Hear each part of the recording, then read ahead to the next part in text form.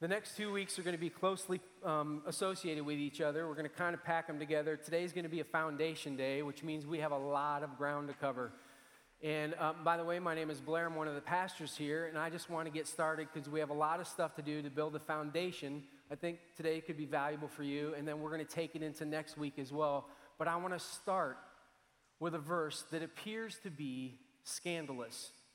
John witnesses this, records this in John chapter 8, verse 3. He says this: "The teachers of the law and the Pharisees brought in a woman caught in adultery. They made her stand before the group." Can you imagine the Jerusalem Inquirer and all the other gossip rags running with this? This would have been frontline news, and you've got to believe that they would have run it because the next verse says she was caught in the act of adultery. And these people were out to utterly humiliate her. So you can bet that they did not give her a chance to get clothed. They were intending to expose her deeds, but they were exposing her to in an effort to humiliate her. And that's why the next verse, or the third verse, says they made her stand in front of everybody. Now, this seems like it's quite scandalous, but the truth of the matter is, it's pretty cut and dry. Everybody in that temple court knows how this is going to play out because they know the scriptures. What you and I refer to as the Old Testament, the Tanakh, they knew that there were rules in there for what happened to a person who did this sort of thing. You would take her outside and you would stone her to death. This was a life and death thing. Everybody knew it, and so did she. Not once does she argue for her innocence or plead her case. She knows she's guilty. She knows the outcome that this is going to have. There's not much drama there. The real drama can be found in what Jesus is about to do. But for her, really, she is in a place of hopelessness that there's nothing that she can do about it. Have you ever been there? Place of hopelessness? You know that place, right? Where it looks like no matter what decision you would make, you won't affect the outcome. And really the only thing that you can do is just wait for things to play out and see what happens because you feel either trapped or desperate, but you're hopeless. I can't do anything to affect this at all. I've been there. I've gone through journeys with other people, and I can tell you, I do not like it. We've told this story many times, but it was one that was shaping for me. And so years back, when my wife had some experiences that she decided she would just bury until they could be buried no more, and they came out in a 2-year-long depression. And she had to go through that. She had to go counseling, group sessions, all kinds of stuff. And she felt hopeless against the weight of all of those feelings and the stuff that she was up against. And it was the only thing we had in common at the time. Because I realized that nothing I said, nothing I did made any difference at all. And we just were together with this sense of hopelessness. Years later, I experienced this with another son of mine who had this emotional hopelessness where there was no motivation in his life for anything. And it's frustrating to have tried doctors and medications and threats and incentives. And you name it, we threw it at the wall.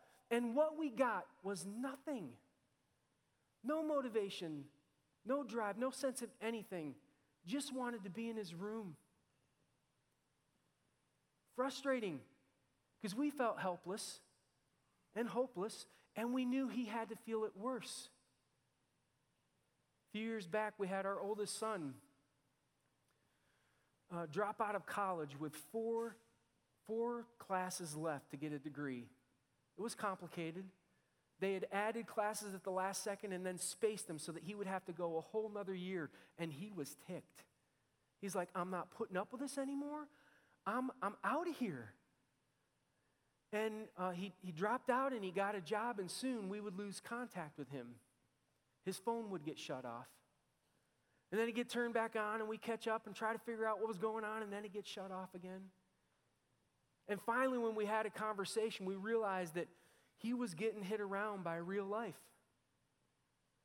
He didn't have a college degree, so he didn't find a job in his major. It wasn't a great paying job, and now all of life's bills and all of his school debt had come due. And we discovered that at times, he wasn't eating just to find a way to get by. And when he kind of expressed all of that, there was a financial hopelessness that he just felt, I have dug such a big hole that there's no way I'm ever going to get out of it. And he didn't think his choices mattered anymore. Oddly enough, when there's a big hole, your choices matter even more. But you had to still get past the sense of hopelessness before you would even try to make choices. Have you walked with somebody who's been there? Have you been there yourself? Imagine those feelings. That's what this woman had. She's in this temple court. She has all of these people pointing fingers of condemnation at her, and she did it. She's guilty. And the sense of hopelessness that she had was significant. But here's the thing. It's actually worse than it seems. You're like, how can this be worse? Her life is on the line. It is. See, John gives us a hint. He gives us a hint in the previous verse that there was something that happened that would have been like a dagger driven into her heart and twisted. And the sense of hopelessness that you're experiencing, that you feel like at times, that you can, in spades for her. The only way for me to help you understand that is to take you into the text and to show you what's going on. So let me back up first and read verse 2 so I can show you where it kind of is revealed.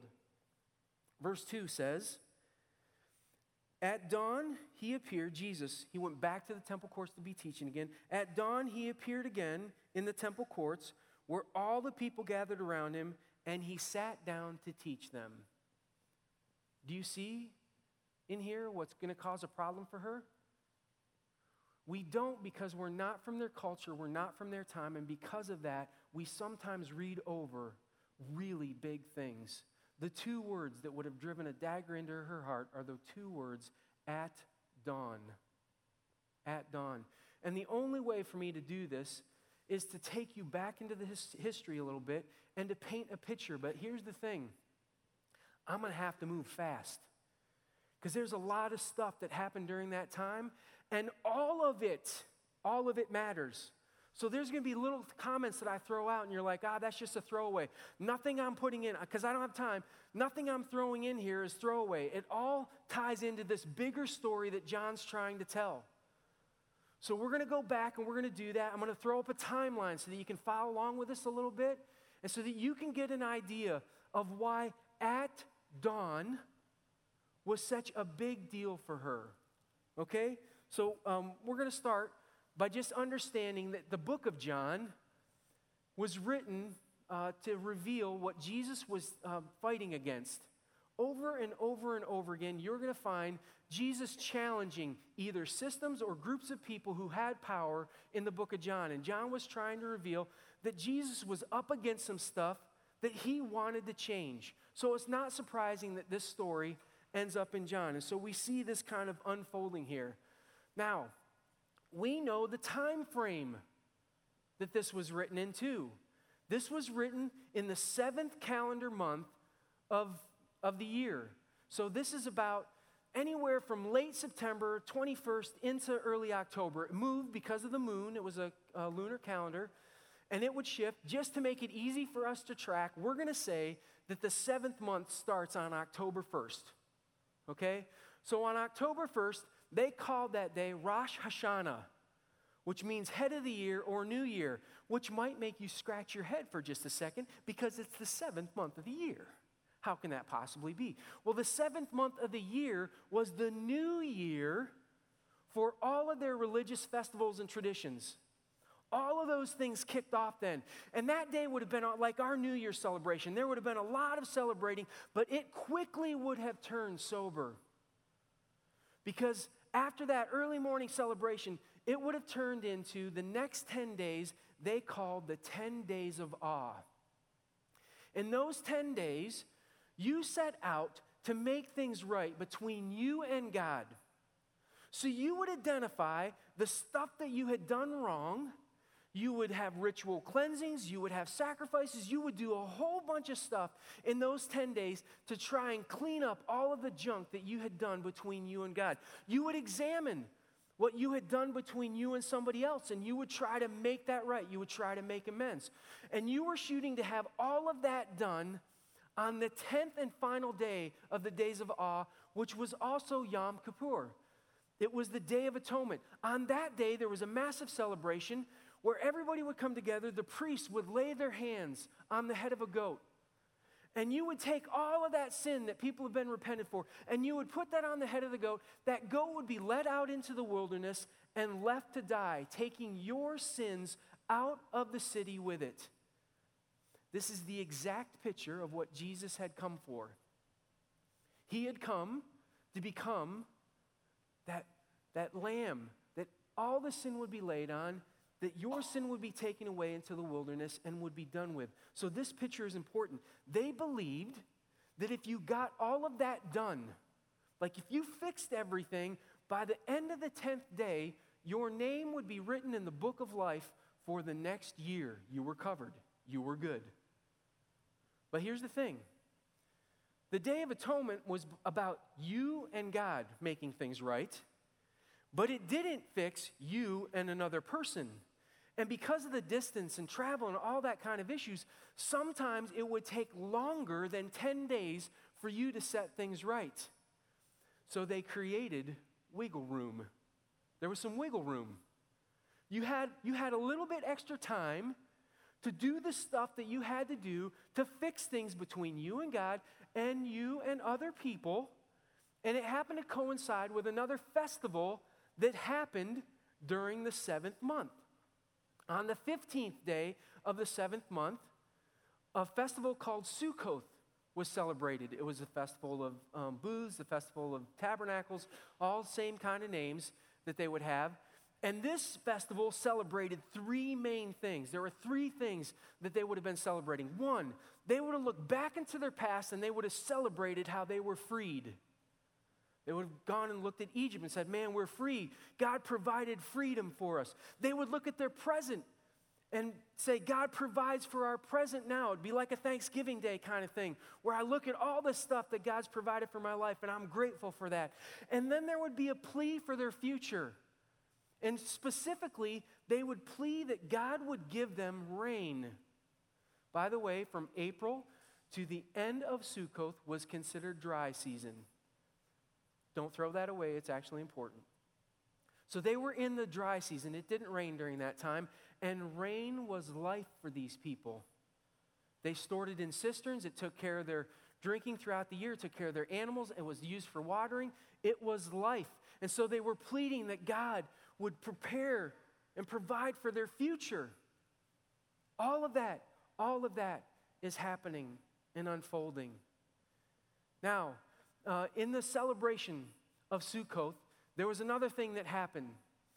From the Temple Mount each day, except for Sabbath, a group of priests would leave Temple Mount. And in the early days, they would go down to a river. This had to be running water that came in and came out. They considered that living water, a running water kind of thing. They called it living water. In Jesus' day, there was actually a pool. There was a pool that some water came in and they had it go out, but everybody knew where this was going to be. And so you would gather around and you would watch the priests come down. They would fill up 3 jugs of water.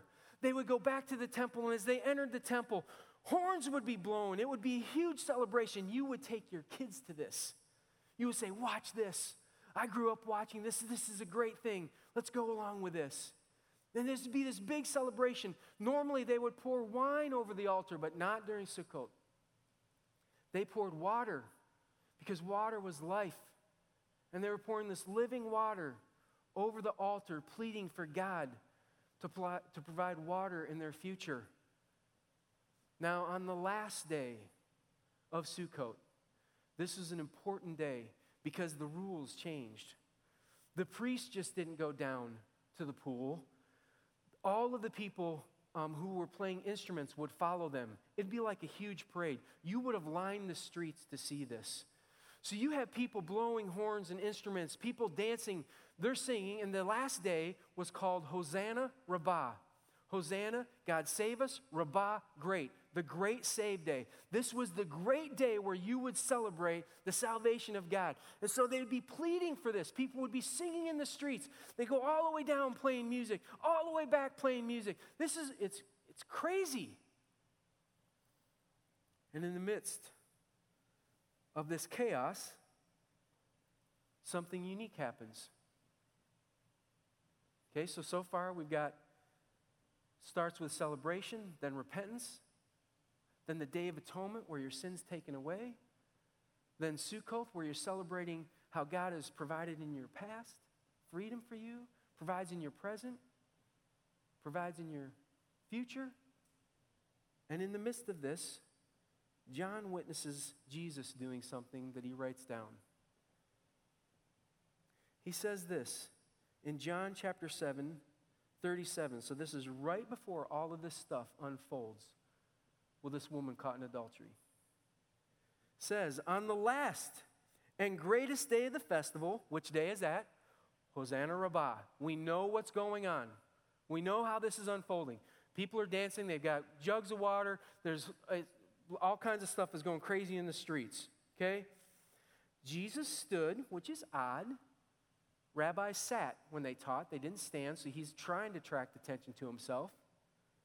And said in a loud voice. Why? Why is he saying it in a loud voice? I think one reason's obvious. There's a big party going on. People are celebrating, they're singing, they're dancing, there's horns going on. Jesus wants to catch their attention, but I think there's a less obvious reason that I think he stood and said this with a loud voice.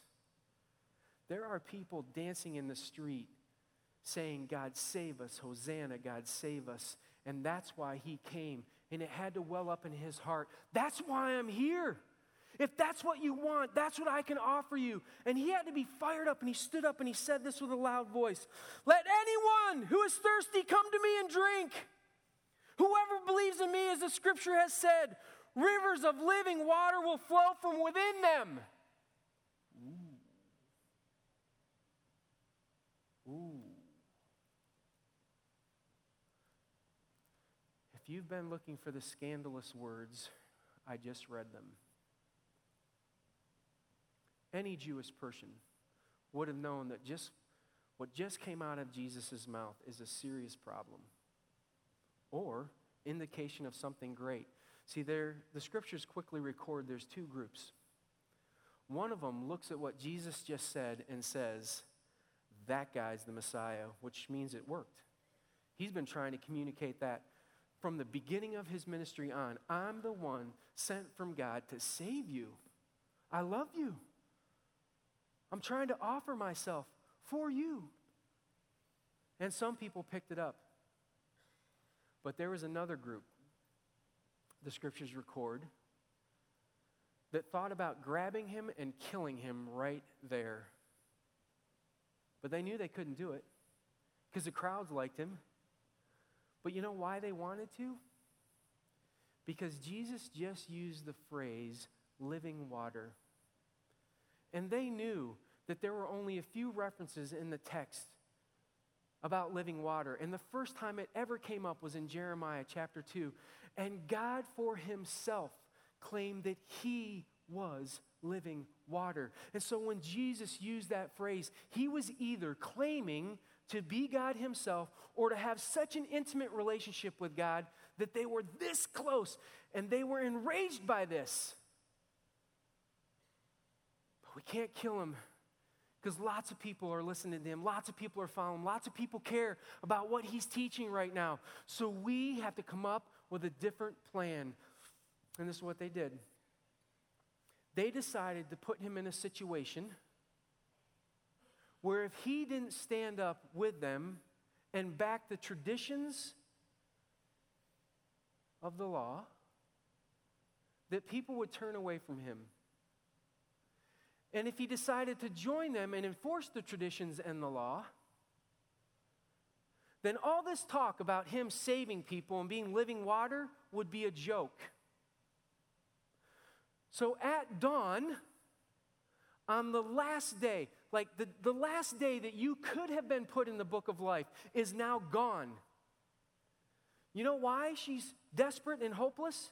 She's guilty and she knows it. But the second reason is there's nothing she can do about her guilt. There's no way for her to ever fix this. She's out of the book of life. She's about to die. And for eternity, she will be disconnected from God, and she knows it. They timed it just right. And they put this lady in front of Jesus, and they said, "What are you going to do? I dare you to save her. I dare you to act on this desire that you have to be living water. Because if you do, you will have to reject our traditions and our law. And people will walk away from you. And if not, it's okay. You could join us too. Let's all go outside and we'll stone her. You stand next to me, Jesus, while we throw the stones. And all this talk of living water will go away. Oh yeah, that living water guy, he's got a good arm, right? He's one of us. He believes what we believe. He's standing right next to us doing this. They've set a beautiful trap. They had to be so proud of themselves. One problem. They did not understand who they were dealing with. We find Jesus saying about himself that the reason he even came in the first place was to seek and save the lost. So he's in his prime time when they bring this woman to him. He's ready for this. And here, I hate to do this, but I can't tell you how he gets out of it. It would honestly take a whole nother week for what he chooses to do, to find a way to get them to leave. But here's what we know.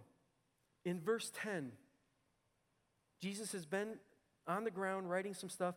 And then in verse 10, it says, Jesus straightened up and asked her, "Woman, where are they? Where are all these people who are here condemning you? Who knew that you had to die? Where are they?" And he goes on and he says, "Has no one condemned you?" First words out of her mouth the whole time. "No one, sir," she said. No one. First glimmer of hope this woman has had. She was dead. She was going to be separated from God forever. First glimmer of hope. And then Jesus finishes and says, "Neither do I condemn you," Jesus declared. "Go now. Leave your life of sin." Question I have is, why did John put that in the scriptures? Was it so that we would be forced back to learn about festivals and religious holidays and all that sort of thing? No. This story is in the scriptures because it's a story about you. See, what would happen if we decided to bring you up on stage this morning, and right next to you, we put somebody who had a list of all the things that you've done wrong. And they decided to read that off to everybody. Every selfish act you've done gets revealed. Every time you had envy in your heart, not just the envy, but what you thought about that other person gets said out loud. All of it brought out to the table.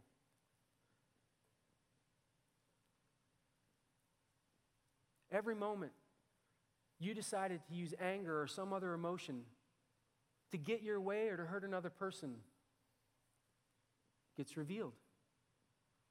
Every time you painted a smile on your face, but really what was inside your heart was a sense of judgment for who they were and what they were doing.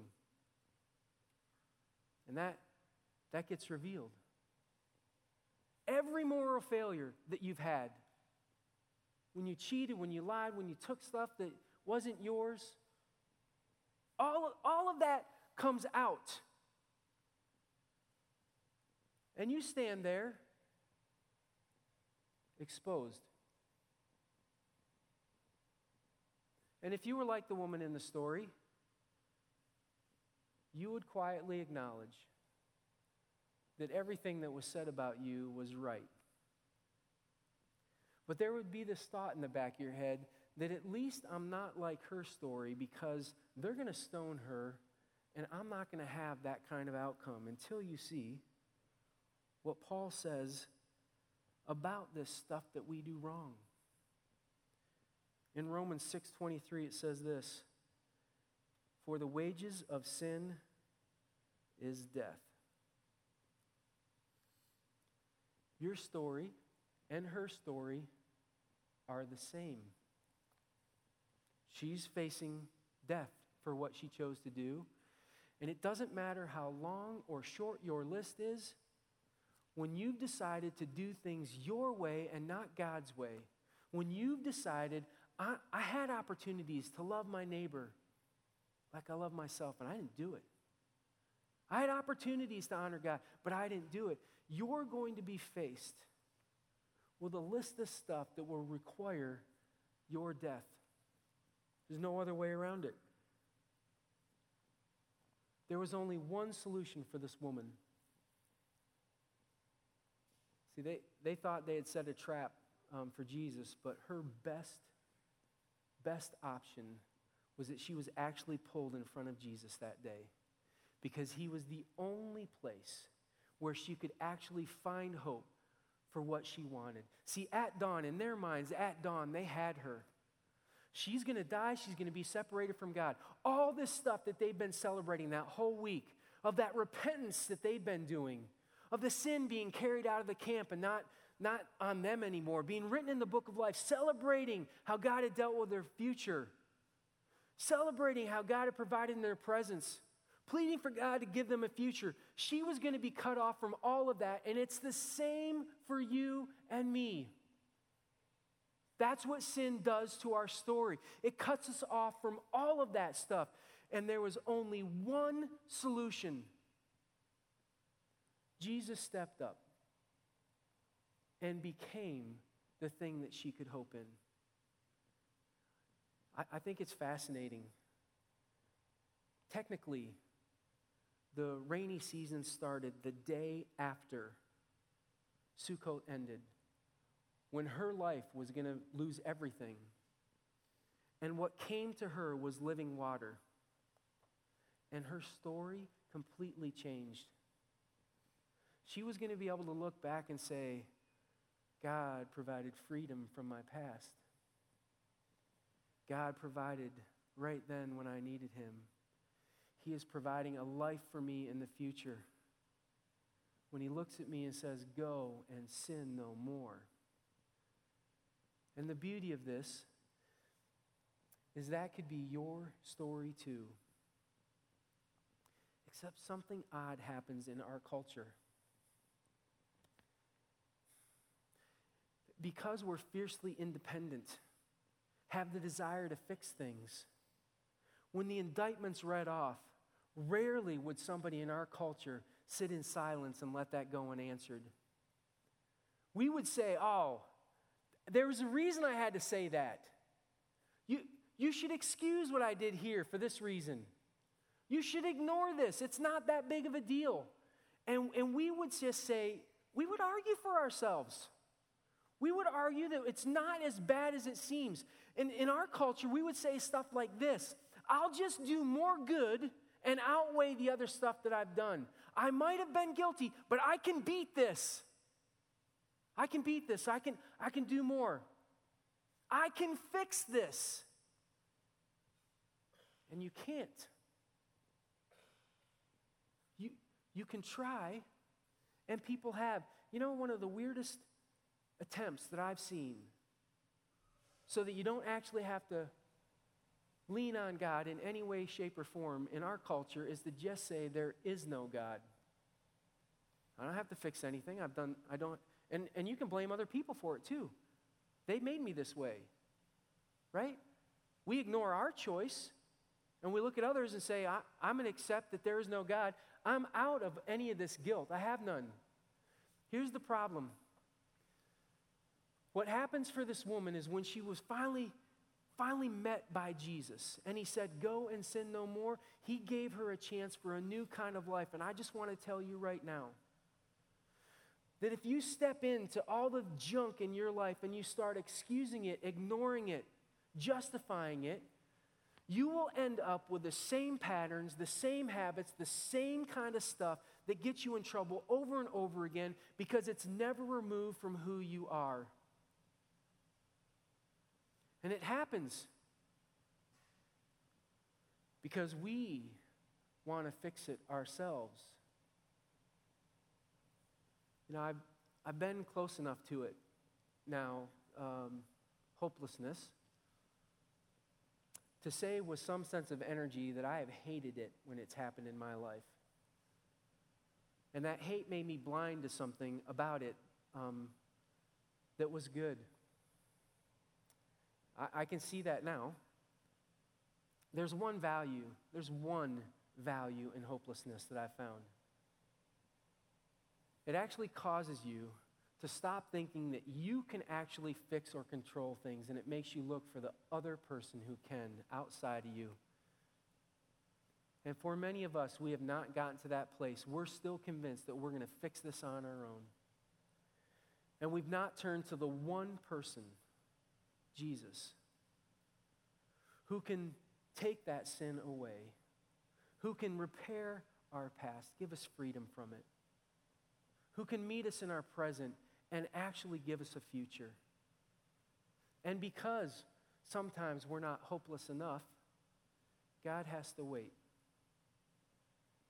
It's why next week I want to continue down that vein. Because you kind of have set the stage for how God intends to meet you, to be the one where you find your hope in.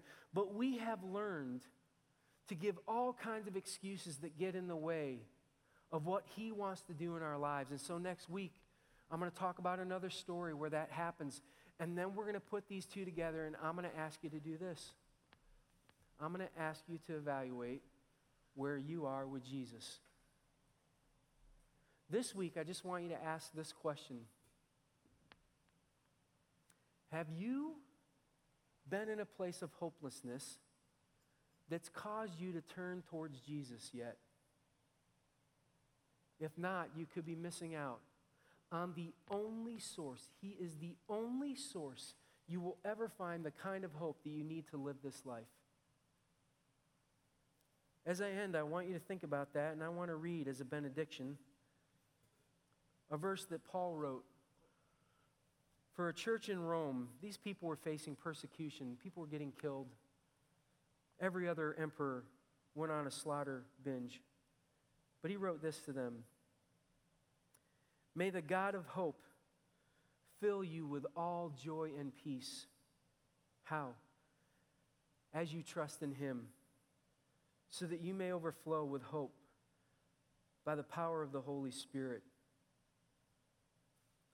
If this verse does not describe you full of joy and peace, it could,